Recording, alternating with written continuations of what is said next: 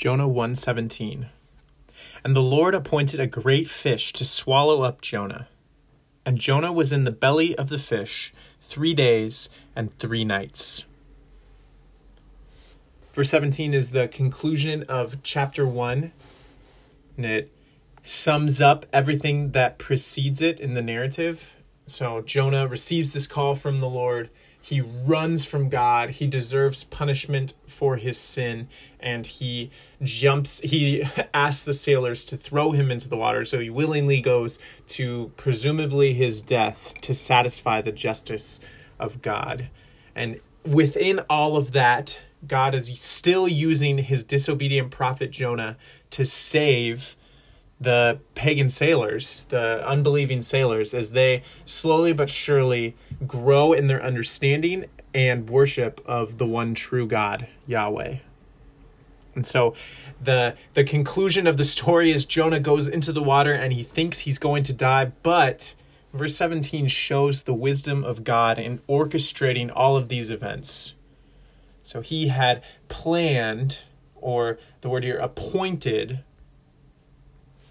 for this great fish to come and to swallow up Jonah. The word appointed is manah. It appears 4 times within the book of Jonah, and the other 3 uses of the word don't come until Jonah 4:6, 4:7, and 4:8, when there's just this rapid succession of God appointing things.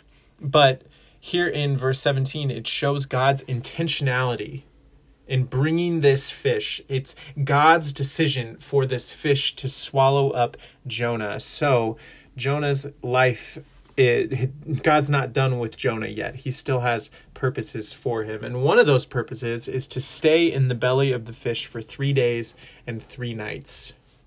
And this, Jesus picks up on later, is what's called the sign of Jonah. In Matthew 12:40, Jesus says, "For just as Jonah was 3 days and 3 nights in the belly of the great fish, so will the Son of Man be 3 days and 3 nights in the heart of the earth."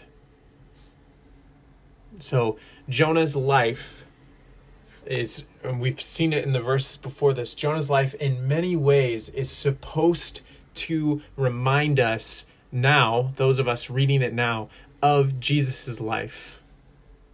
That Jesus spent 3 days and 3 nights in the belly of, or the womb of, the earth.